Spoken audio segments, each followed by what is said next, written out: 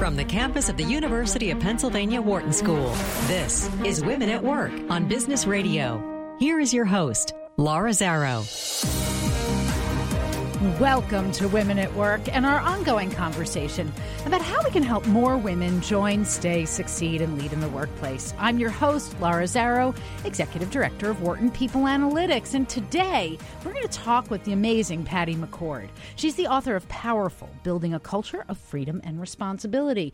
And we're going to talk about a whole bunch of things that I found really exciting and just a little bit confusing in her book, including how we can fix the perennial problems of women at work, things like the pay gap, sexual harassment, and the endless quest for mutual respect with a radical approach to honesty and discourse.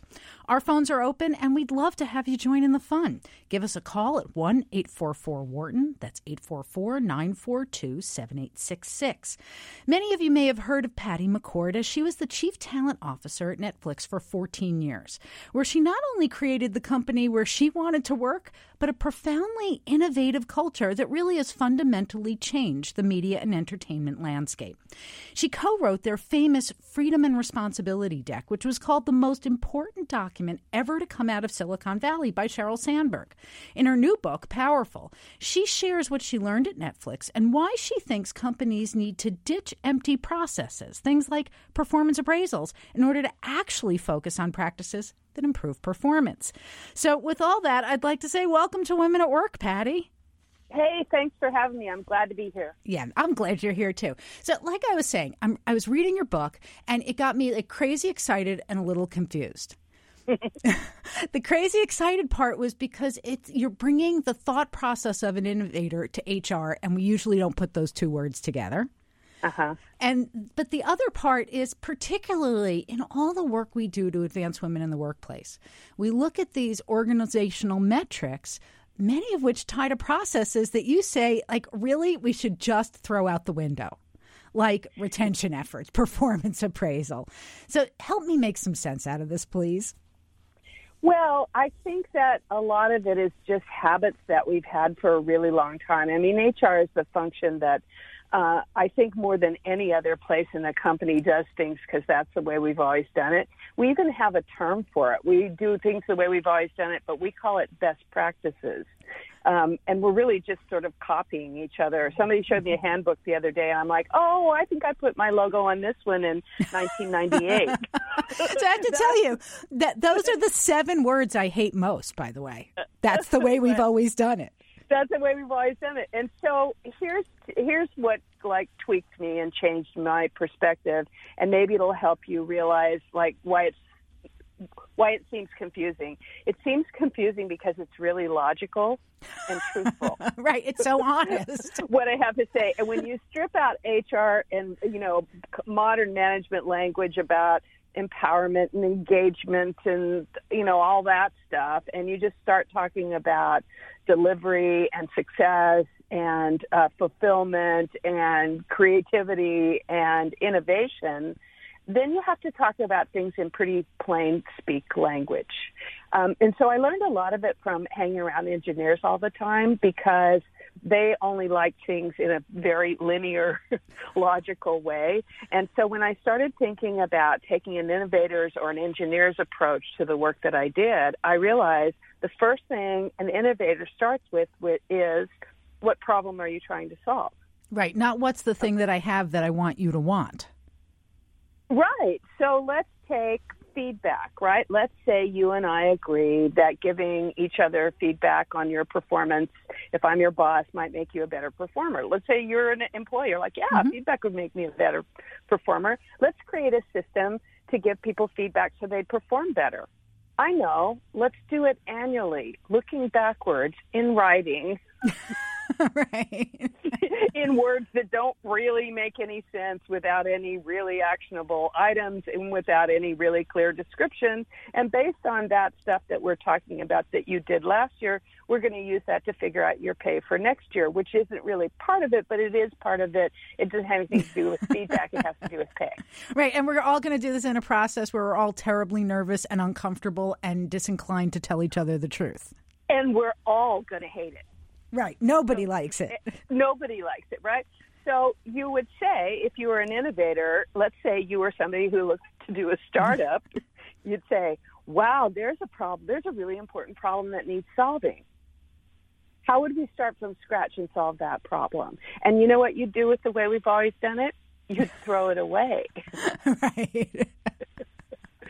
Crazy that. I know it. So that's sort of where I'm coming from. And once you get inside of my head a little bit and go, oh, she's trying to be logical and look at the end game, then it all makes sense, doesn't it? It really does. I mean, it was in reading the book, and I have to say I highly recommend it. It was illuminating and it was fun and it's an easy read.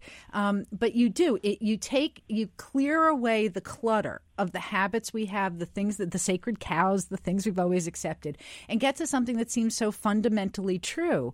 Yet at the same time, we know that those are often the hardest things to implement, is being really real at work. Yeah, because we confuse. First of all, it's hard to be really real and honest because we don't have a lot of tools on how to do it. And we have a lot of tools in our upbringing about being nice. And then there's sort of there's being nice, and then there's being nice at work. So let's unpack feedback for a second. Yeah. Most of us think in the modern work world that feedback means constructive criticism, means telling somebody something that they probably don't want to hear harshly in a nice way. Right? Right. And so what you do is you try and figure out how to say how to have those difficult conversations with people, thinking that if I tell you this bad thing that you did before is a bad thing, then the next time you do that bad thing, you'll feel bad about it. So that methodology is called guilt tripping. We all do it with our children. It's somewhat effective, right? But it takes a long time because you really have to keep slamming that person for doing that bad thing all the time. What if another part of feedback was catching you doing something right in that moment? That's kind of radical. Meeting, right. I look at you and I say, Laura, oh my God, that's exactly what we're talking about. That's amazing. So I could actually know, yes, do this again. You will seek doing that again, right. Like that day, right? Because it feels great to do that. The same thing applies to teams, right? When you're accomplishing something together with other people that's hard and that you kind of think you can't do, but it's because everybody's together accomplishing it, that's really satisfying and fulfilling and joyful. And that's what I think motivates people at work. It also seems like there's a second tier to this. There's the when are we motivated by positive and negative feedback that makes us feel important. But then there's a different kind of intrinsic motivation. Like I went to art school, and one of the things that we did every single day was all of our work, our homework was put up on the wall. Everybody in the room criticized it, said, change that. I like the blue. No, I like the red. And we listened not because we had to, but because we wanted to make our work better. And the answers were in the information we got from our peers. And so, I'm so stealing that. It's a great example of open and honest feedback that's given, really with the intent of making each other better. Right, because it's not about I don't like you. It's like, Laura, whether or not I like you, this thing you're making, here's how it can be better. And you get hungry for it. You seek it out if you're serious about getting better. Oh, I'm so going to steal that because, I've been using a lot of sporting metaphors because I'm with coaches a lot. And, coaches will say, well, absolutely you have to have a plan with every member of the team for the next game and for the next series of games and, what you need to work on and what you could do better because we have to function optimally as a team because our purpose is to win, right?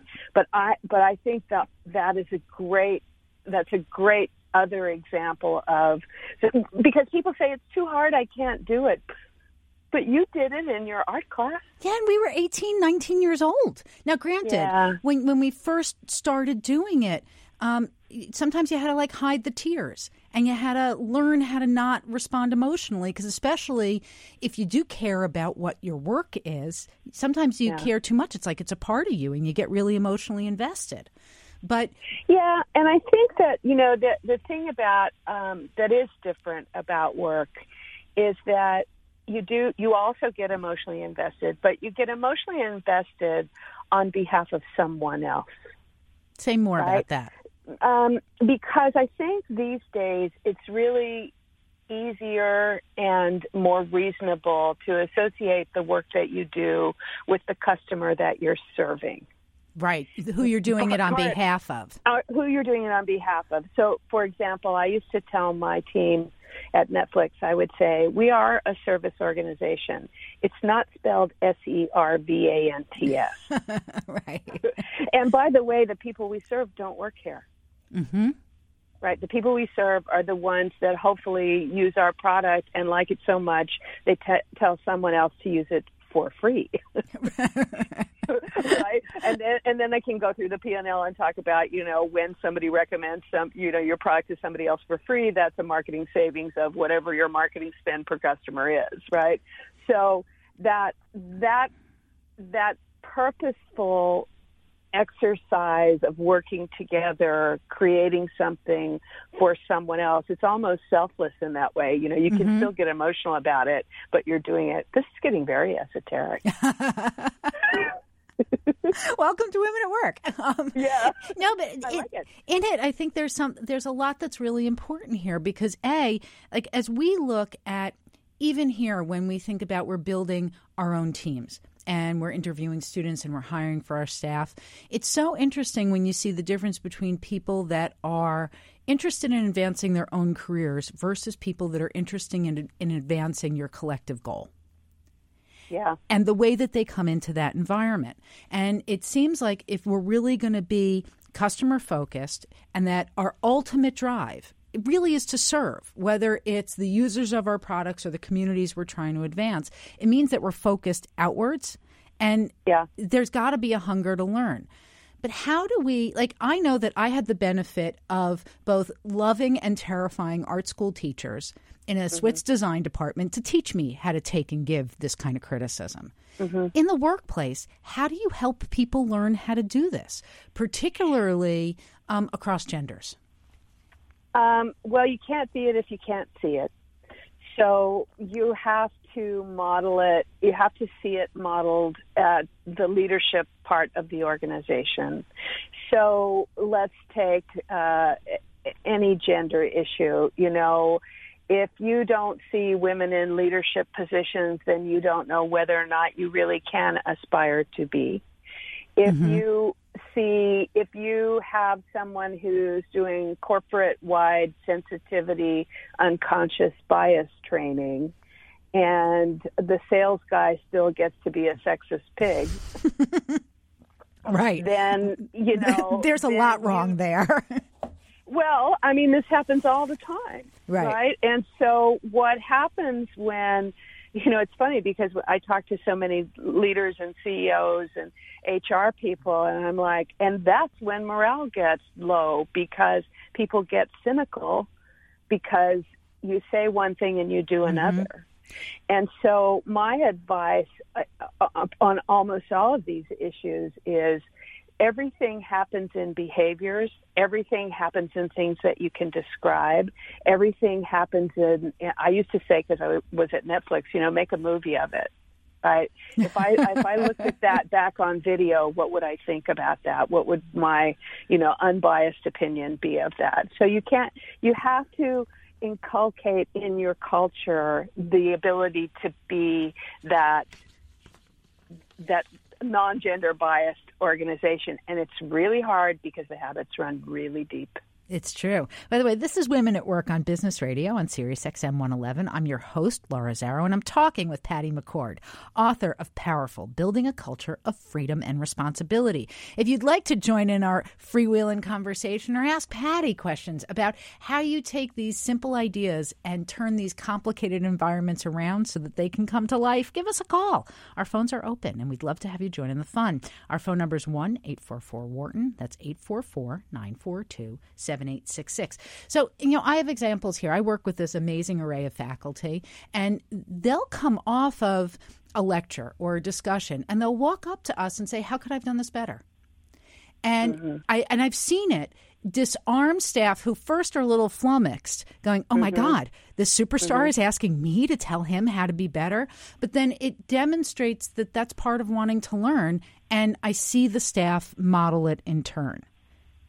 Yeah, and I think there's tools we can give each other, particularly as women. You know, I get a lot. I hate the term millennial, and I hate everybody's focus now because, you know, it's called early in your career. I mean, I was a millennial. You were a millennial. What do you want when you're 24? Everything. And weren't we early in our career for like 15 years? Whatever, yeah. I mean, it was so. But the new thing now that we're past millennials and the Me Too movement, now it's like, oh my God, how do we create a productive environment for this multi-generational workforce, right? And you know, I was thinking about when you and I talked the other day to prep for this call. I was thinking about how it is easier for me because I'm older and wiser to sit down with a 24-year-old woman and say, hey, you know, he's kind of looking at your chest and not at your eyes when you're having a conversation. So here's what you can say to him. You know, when you look at me like that, it's weird and it makes me uncomfortable. So stop doing that. And that's and they will. Yes, but Patty, nobody tells them. But you know, if nobody tells them and they're 47, then right, they don't know, right? Right, and it's on multiple levels. So one is, like, I remember being that age and those things happening. And first there was like the noise inside of, is this real? Is my perception that that's what he's talking to real? And if it is real, what on earth do I say about it? You become so frightened of what's going to come back at you. Yeah, so I think as women at work, we have a really exciting time to really have these conversations with each other and to have each other's back, right? To make sure that young woman says, I'll be in the room if you want, right? Or let's practice how you might say that. Or, you know, and once you do that, you know, once you say that and the world doesn't end and he stops doing it, then I want you to go home and go girl. Exactly. But because it's that confidence that builds up for you to be able to really confront the hard stuff. And it also creates an environment where the men that we work with feel like they're getting asked to participate too. I mean, your example was so beautiful, right? The professor says, how could I have done it better? Demonstrating I am willing to change. Right, and that your opinion matters to me. That's right. And one of the other things that's important about what you were recommending, like when we sit down with the younger women in our community and coach them and support them, is that, you know, I had women who were more senior than I were who were trying to help me, and I didn't know to let them in. I also had senior, and I didn't realize they were trying to mentor me, and I was just being dumb. But then there were also other women who were like, I figured it out, you figure it out. This is your hurdle, this is your test. And fortunately, I think more and more women are realizing, A, it's not a zero-sum game, and that we want to hand the ladder down to help these women climb up. Yeah, and, you know, that's the way the guys do it, and maybe now we can stop being guys, right? I mean, it's the way I came up. I'm an old lady. You know, my early career was spent convincing older men that my ideas were theirs. You too? I'm serious. You it's too? How I got promoted, right? Because they'd keep me around because they knew that it was my idea, but we all pretended like it was theirs. Right, and we didn't have terms like bropropriation then, or a way to affirm each other. Exactly, right. So, and now, you know, we need each other, and we need to, and it's not just men and women. I mean, we need to represent back to who our customers are and who we're serving. And for most of us, we're in companies that are serving everybody. Yes. So we need to make sure that we learn to respect each other's opinions on products and services because that's who's out there buying or using it. And the other thing is, I think we have a really great opportunity to do it together this time. You know, I'm a feminist from forever, and we didn't include men as much as we could back then, and I think we should, right? And I think we should take the stuff that we own and really, it's one thing to say, I want to say me too, but it's another thing to say, let's make it we too. Okay, let's both change this.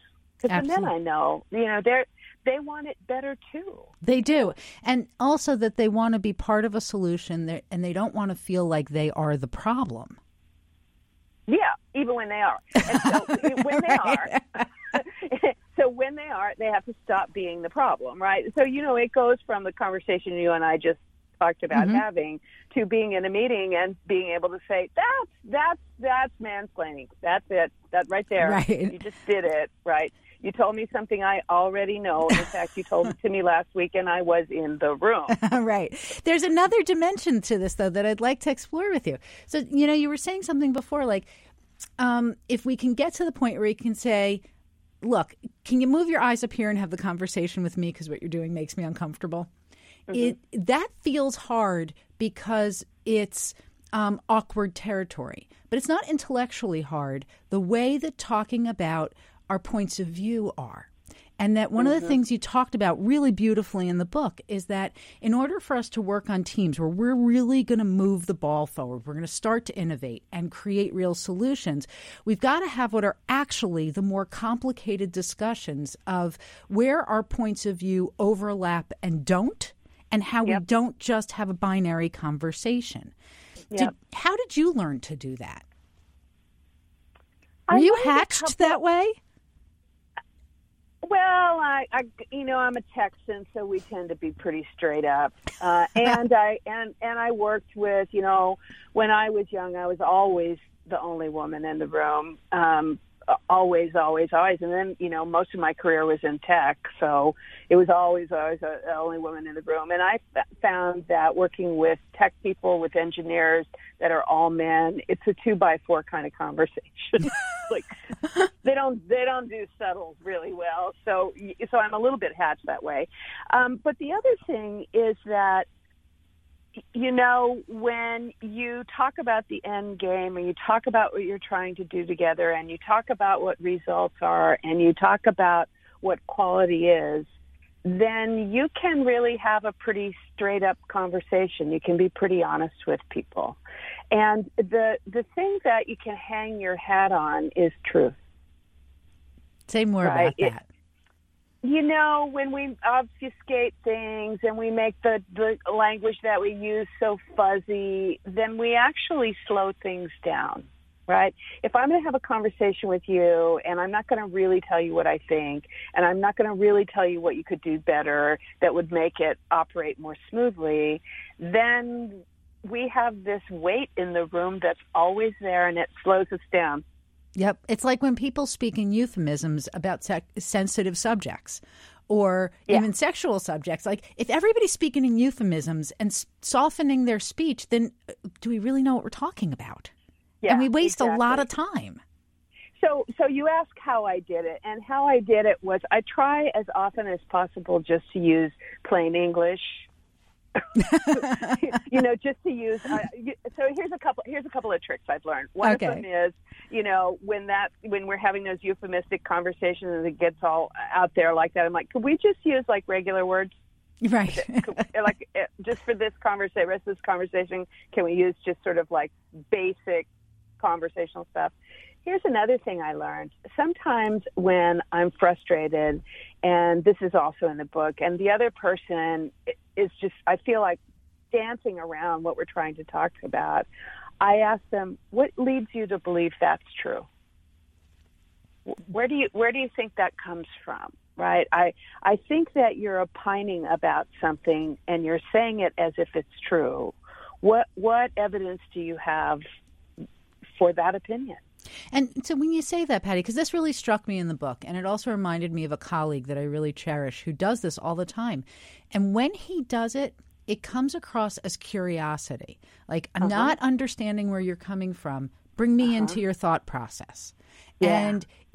And it does two things. One is it sometimes leads to a phenomenally a much richer conversation because we're now working from what are our truths, what are the things informing us, but it also instantly reveals when we're mucked up in something. Yeah, and it's respectful, right? It yes. says, I really want to know where you're coming from because I really want it to be better. And it puts us on common ground, right? So I'm not accusing you. I just really want to know where you're coming from on that. Right. And, you know, you said you've had this experience, and so have I. And what's fascinating when you come at the person like that, sometimes it disarms them, and you can see the person kind of like going inside and thinking, where did that come from? Yes, because now you're no longer saying, what the hell are you thinking? You're saying, tell me.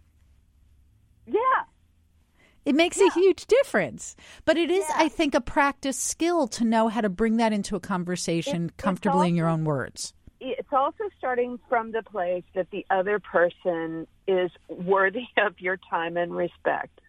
A radical concept, Patty. Well, but, you know, that's part of the holistic way I talk about approaching work, which is only hire really smart people who are really engaged in the work that you have to do for the customers that you have to serve. Okay, so if all those things aren't there, then don't do it. Don't hire those people. Right.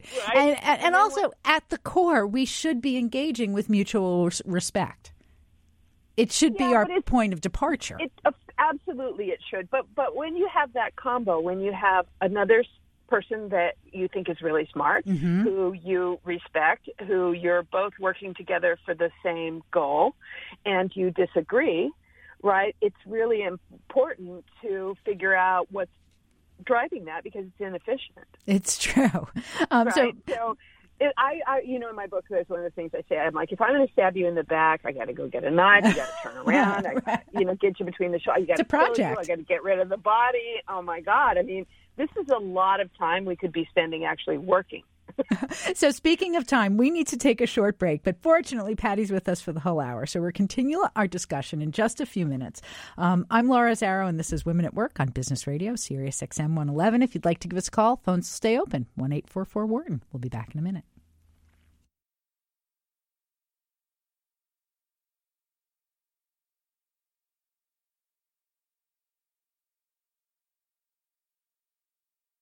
You're listening to Women at Work on Business Radio, Sirius XM 111. Here again is Laura Zarrow. Welcome back to Women at Work. I'm your host, Laura Zarrow, Executive Director of Wharton People Analytics, and my guest today is former Netflix executive Patty McCord, author of Powerful, Building a Culture of Freedom and Responsibility. If you'd like to join in the conversation and share some straight talk about how to work at work more directly, more effectively, actually more compassionately, give us a call at 1-844-WHARTON. That's 1-844-942-7866. So, Patty, welcome back to Women at Work. Yeah, it's fun. I'm glad you're liking it, too. Before the break, and also in your book, you've talked about treating people as adults and what that means in the workplace. Can you talk to us a little bit about what does that really look like, and why is that not what we're doing now? Oh, the pendulum has swung from, and partly, it's the economics of the situation, from, we better protect ourselves against those evil employees because they might sue us, to, and that's infantile too, right? Which is so many rules and so many ways to take permission away from people so that they have to ask somebody else to be able to do anything. And so now the pendulum swung all the way the other way, and now we have to empower everyone so that they can be gloriously happy at work and enjoy their craft beer. Right. So, adults are somewhere in the middle. Right, that we have some combination of responsibility with our freedom? Yeah. Yeah, I mean, I've literally had conversations at work with people where I'd say, what might an adult do in this situation? Right. What would a grown up do. It's kind of back to the thing we talked about before the break, which is, if you were in charge of this, what information would you like to have, right, to make a good decision? And so I just think if we, again, hire smart people who are interested in the work that we do, and I mean screen people for maturity. And so when I talk about fully formed adults, I don't mean older people. Right. It's not about age. No, it's about maturity and judgment. I mean, you and I both know really mature, especially for you at school, right? Mm-hmm. Really mature, hardworking young people.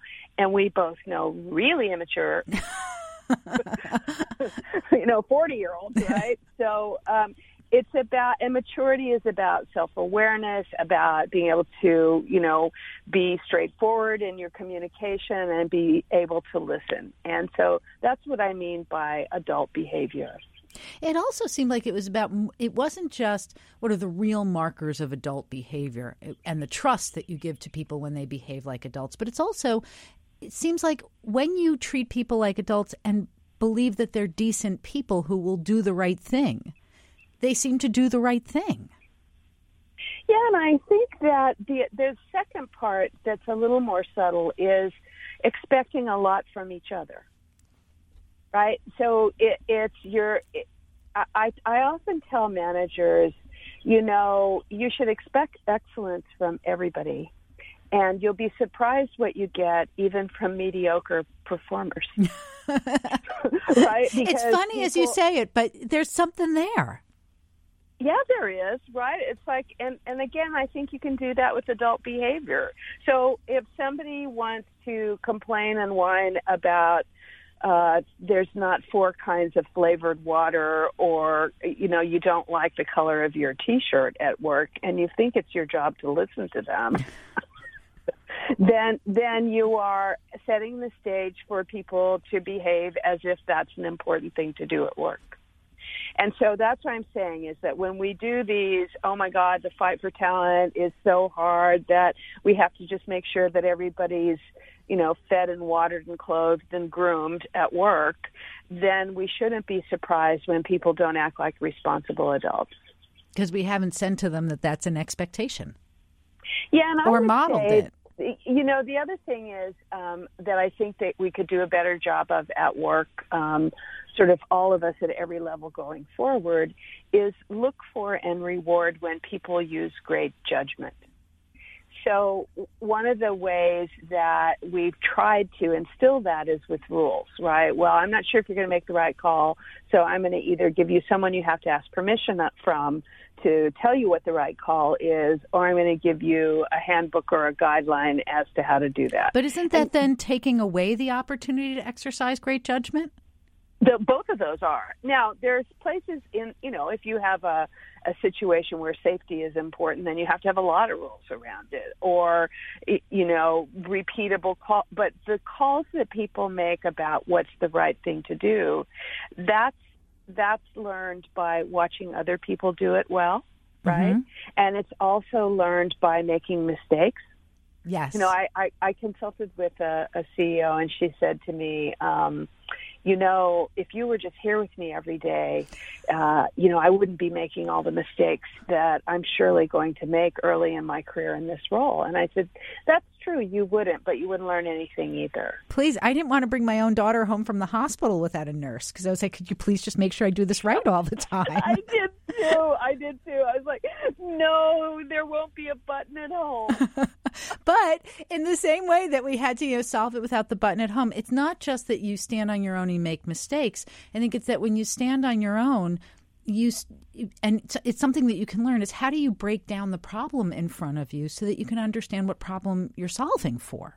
Yeah, let's take it to interviewing, for example. So before I talk about interviewing, I want to say a couple of important things to women about interviewing. First of all, when your company talks about employee engagement, they did not put a ring on it. And when you go interview somewhere else, you are not cheating on your husband. And so for all the women out there listening to this, I want to say it's really important that you spend some of your time interviewing with other companies so that you, A, stay and practice doing it, B, you tell a stranger what you want, which is really revealing. And C, you find out what you're worth. Okay. Right? You're worth your compensation. You're worth what somebody else is willing to pay you, right? And so when you do that, when you go to an interview or you are interviewing, remember you're not cheating on anybody, you're just seeking information. Then when you use that opportunity to really seek information, then you know both sides of the interviewers learn a lot. And when I interview people, what I'm looking for is not just skills and expertise. I'm looking for somebody who's made mistakes and learned from them. As a way that they learn and a measure of their candor. Right. I'm not looking for somebody who's never made an error. And I'm not looking because they don't exist. Because they don't exist. And I'm not looking for somebody who prides themselves in being the person that breaks things all the time. So you can be too extreme in the other direction. You can. There's another company I consulted to, and he's like, I think mistakes are so important that every time somebody makes a mistake at my company, I give them a bottle of champagne. I'm like, well, that's stupid. Right. That might be gone a little overboard. Yeah, it's a little overboard on the mistake thing.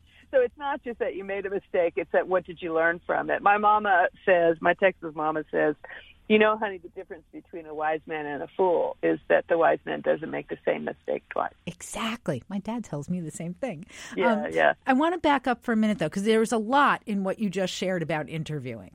So I want to unpack it a little bit because I don't want to miss it. And one, though, was something that I wouldn't have expected to hear, which is that when you go out for interviews, we're doing it because, you know, we should see what's out there, and it helps hone and maintain our interview skills. It gives us a chance to see what kind of offers we get from other organizations so we can benchmark against the salary we have. But you said it makes us tell a stranger what we want. Talk to me more about that and why that's important and hard and how to approach it. Because no matter what, when you're in a place for a while and you have a relationship with your manager, it's hard to say sometimes, this is what I really want. And sometimes, you know, because you kind of tend to tell them what they want to hear, or you understand the context of the question, or in many companies, God forbid, you wouldn't want to be perceived to be disloyal. Right, or demanding. Because then that person's going to tighten their grip on you. Mm-hmm. Like, here's the funny thing. When I was early in my career, I worked in recruiting, and we were trying to put together rules and processes in the handbook about how you could bid for another job inside of the very large corporation I worked at. And I said, hey, why don't we flip it around and have managers recruit, from other departments? Like, we'll teach managers how to be headhunters, and they'll go out and find other people from other departments. And one of the HR people on my team said, you mean encourage poaching? And I said, yeah, right. So if somebody calls from the outside, it's called headhunting. And when inside, it's poaching. Yeah, and when we go seek talent in another organization, we're doing a great job staffing. But when we do it inside the company, it's poaching. And the irony is, at the same time, we don't want to lose talent and we want to grow them. Yeah. Yeah. So, I mean, that's why, part of my book is just to expose my secrets of what I've learned by doing this for a living. Or maybe it's to expose the fact that you just looked frankly and said, this is crazy. Can't we do something rational? Yeah. Yeah, and I want to teach you how to do that, too. And I want to teach other people in the workforce how to do that. And, one of the things to learn as you go through your career, and so your career is a journey, you're going to work in lots of different places. I just did a talk with 1,500 people in the room, and I said, raise your hand if you're still in the job that you have when you got out of college, so all of your students can hear this, right? And not a single hand went up. And I said, what? They couldn't retain you? 1,500 people worked for 1,500 terrible organizations. It's rare. It's almost like an endangered species of somebody who would start at a company and end with a company. It happens in academia sometimes. It does. And what's interesting is I also see people, particularly coming out of the MBA program, who are hoping to make a career at these large dynamic organizations.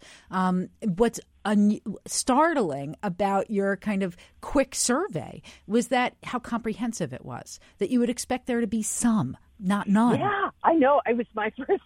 I've tried it with 500. So now, there's always a couple in the room, and I've learned to say, if you're an intern, you have to put your hand down. Right, because it's your first job. But even if there are people, like if I go to a large corporation, a large global corporation, and there are a number of hands that go up, I say, really, but literally the same job, and all the hands go down.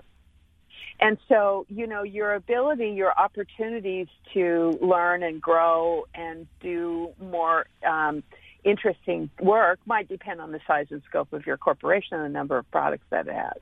Absolutely. So let's talk about the executive team for a minute.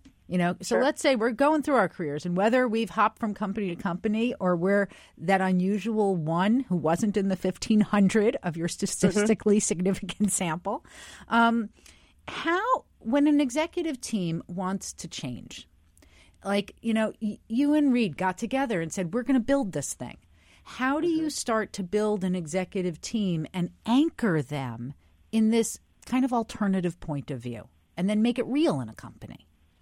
You don't do it at once. There is no magic wand. It's a period of reflection and feedback with each other for years.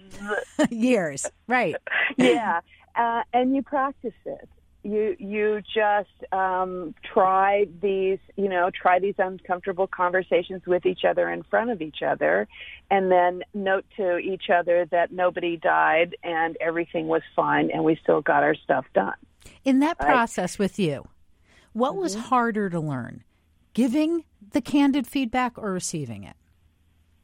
Oh, for sure, receiving it, because there's you have to learn to know that behavior is data as well. And so what we tend to do when we hear stuff that we don't like or we don't agree with is we say, oh, well, you just don't like me. Yeah, we assign it to some other explanation. We assign it to some other explanation. And because you don't like me and I know that you just don't like me, then I don't really have to listen and it's not actionable. And that's easy. You just made it go away then. You just made it go away, right? So I was literally, before I was on the call, having lunch with a colleague from back in the days at Netflix, and we were reflecting on one of our colleagues said, I'd given him some feedback, and he said, well, basically that you just don't like me. There's no consequences. It's like, and my feedback to him was, you're kind of moody and it's really difficult because people don't really understand when they can approach you. And so it's really inefficient. Right. And he's like, yeah, whatever. You tell me that all the time and I just don't think it's true.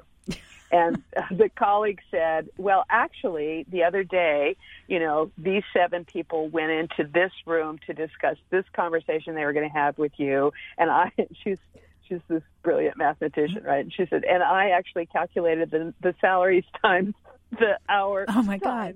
She's like, and so there's just so you know, there was a financial consequence of your behavior. Right.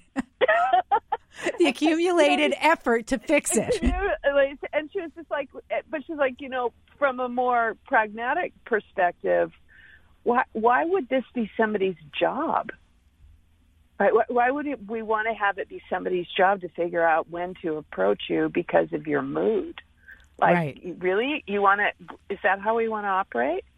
And, and then it was like, he said, I'm not sure I'm aware of it. So I remember going to watch him with his gigantic team meeting and him standing up and saying, hey, by the way, I got this feedback at our executive staff the other day that I can be kind of moody and hard to approach. And to be honest, I probably am. I just don't know it. Somebody out there needs to be brave enough to tell me when that's happening. Oh, my God. That's awesome. That's brave. Yeah. So think about that as an example of executive leadership. Mm-hmm. And it's sending so many messages. It's one that I really do want to get better.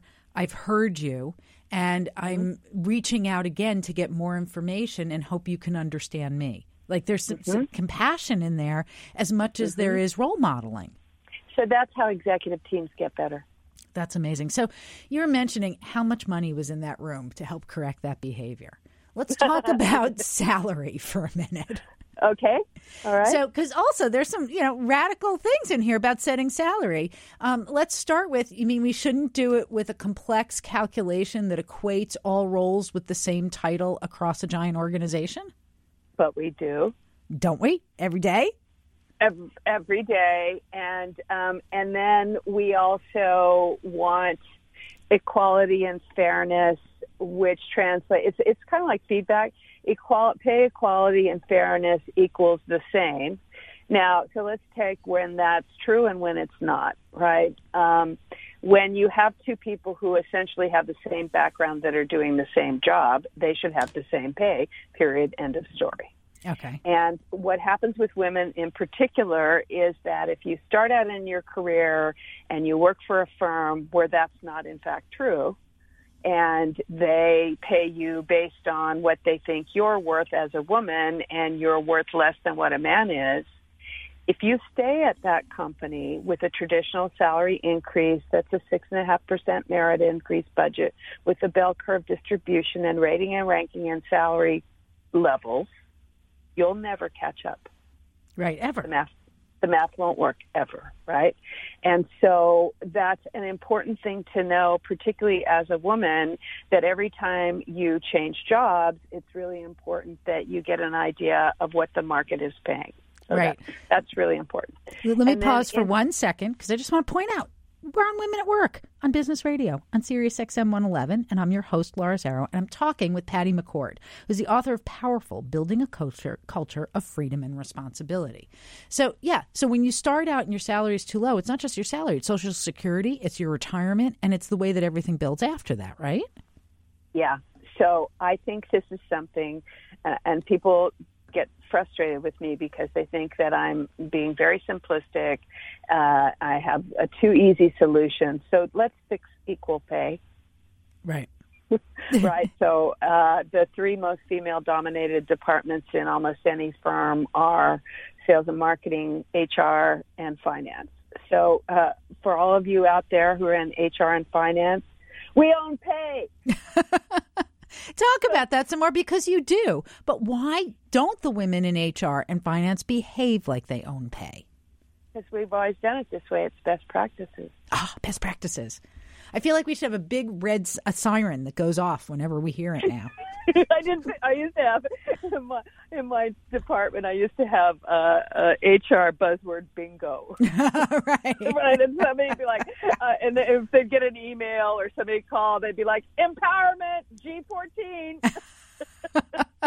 So let's talk about how do we help? Because, one of the things that was radical about Netflix and the way that you explain this from the top down is that change could happen within a whole organization because its culture was so fully embraced by its leadership team.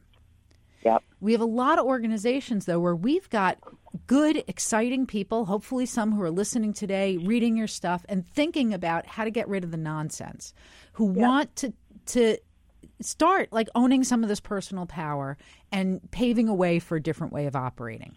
If you're within an organization, but where this is not the organization's culture, how do you start making change in this regard without stepping on the landmines?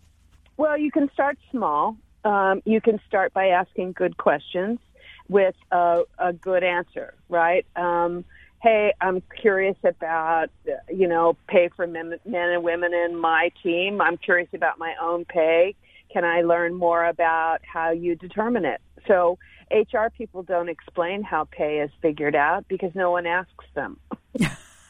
Right. They just take it for granted that you got a terrible raise or whatever it is, right? Or they come. The other thing is, here's another myth: people don't talk about their salary, right, with each other. As soon as you get promoted to management, you think that nobody talks about their salary. Before you get promoted, you show your paychecks to each other.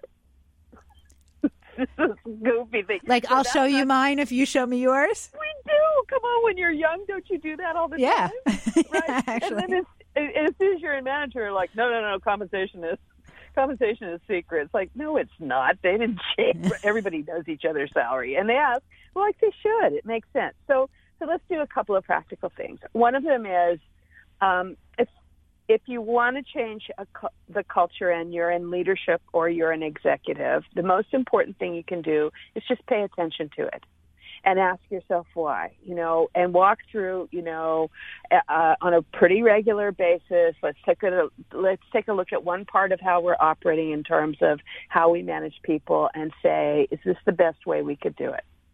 Start small. So the famous Netflix culture deck that you referenced at the beginning when you introduced me, that took us 10 years to write. Yeah, that was not an overnight sensation. It was not an overnight sensation, and we did not publish it as here's a manifesto of how other people should work.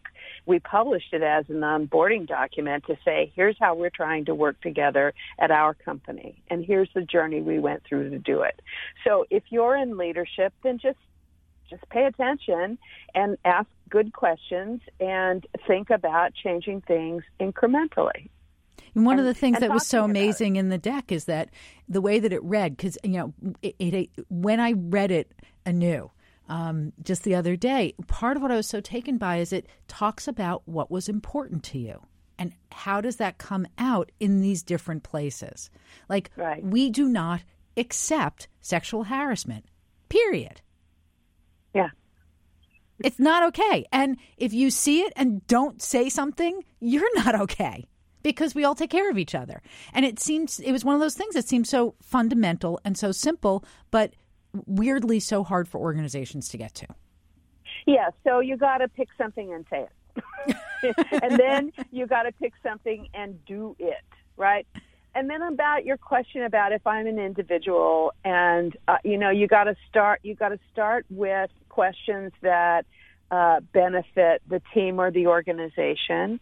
You have to ask questions with an answer in mind. I always tell people, look, problem finders are really not very worthy. They're not very useful. And everybody thinks, I'm the one that pointed that out. I'm the one that found that problem. It's like, so what? You fix it. So, right. So, but problem solvers, they're really, really helpful. And so one of the things whenever you are an individual contributor and you point out something in your organization that needs to be fixed, it's really important that you've thought through the fix. That you understand what it could look like and what its implications are. Or what information you'd want to have to make a good decision there, right? So put yourself in the shoes of management, right? Mm-hmm. And so sometimes you have to do that, and maybe this comes from my getting other people to listen to my ideas, but you have to do a little bit of the thinking for them and come up with a solution.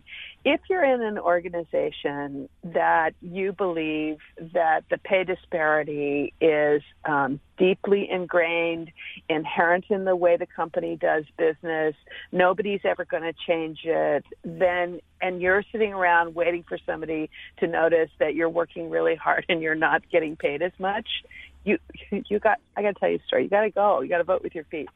So I'm at the Texas Conference for Women, and we're done with my talk, and there's a group of women standing around, and one of them says, I want to talk to you about how I handled my equal pay issue at work. And I said, okay. And she said, well, I work harder than everybody else in my department, and everyone else is a man. She's a younger person. And right. She said, I do a lot more work. There's a guy in my team who literally doesn't do anything. I'm telling you the truth. So I don't think I'm being paid fairly. So I went to my boss, and I told him what I'm telling you now. And I said, okay, what did he say? And she said, well, he looked at me and he said, honey, we're a tenure-based organization, and when you've worked here as long as John has, you'll have earned the right to not work very hard. Oh my God! So I'm doing my Botox face, right? Right. Which I use in interviews and difficult conversations, where I say, "Well, at least he was honest." Right, and she knows. Go, Patty. I hate to do this. I love talking to you, and we're running out of time. All right. Thank you so much for joining us. Thank you to Patty Hall, Danielle Bruno, and the fantastic Patty McCord. I'm Laura Zarrow, and this is Women at Work.